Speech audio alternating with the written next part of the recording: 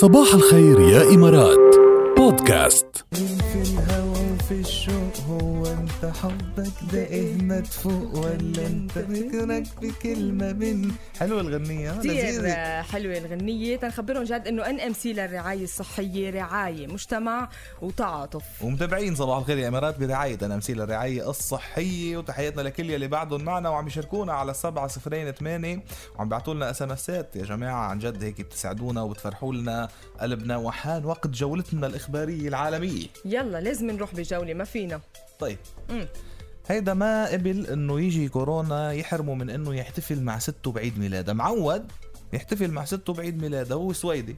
فشو عمل بالسويد؟ ما في طبعا يروح لعند سته، حرصان عليها وحرصان على حاله، يعني سلامة الكل، حرصان على سلامة الكل. فقرر يحتفل بعيد ميلاده لسته ويسعدها رغم الحجر الصحي المفروض بالبلاد لمنع انتشار الكورونا. وابتكر اغرب طريقة ليوصل القالب الحلو لعند سته بعيد ميلاده. 92 عمرها 92 ما شاء الله، سنة. صاروا 92 سنة، طبق 92 سنة.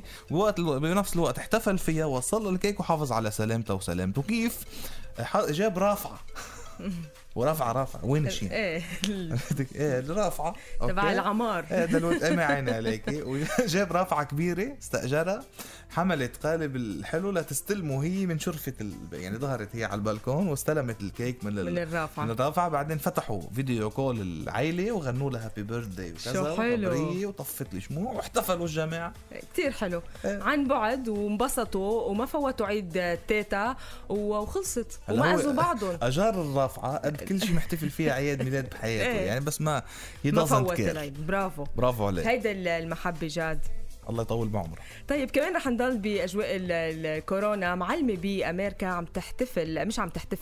عم تبتكر طريقة لافتة كرمال تعانق التلاميذ اللي كانوا تعلمهم بصفوف الصغار. يعني طريقة كانت كتير حلوة كرمال كمان يحترموا قواعد التباعد الاجتماعي وما يتخالطوا، كرمال ما يأذوا بعضهم، ما يأذوا الأطفال ما يأذوا اللي حولهم.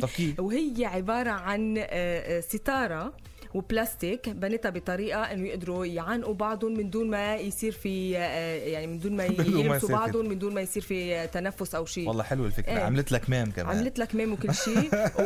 وصاروا يعبطوا بعضهم وخلص، عبروا عن شوقهم، عبروا عن المحبة وخلصت وما حدا أذى. بس بده اللي بيعبط بده يعقم.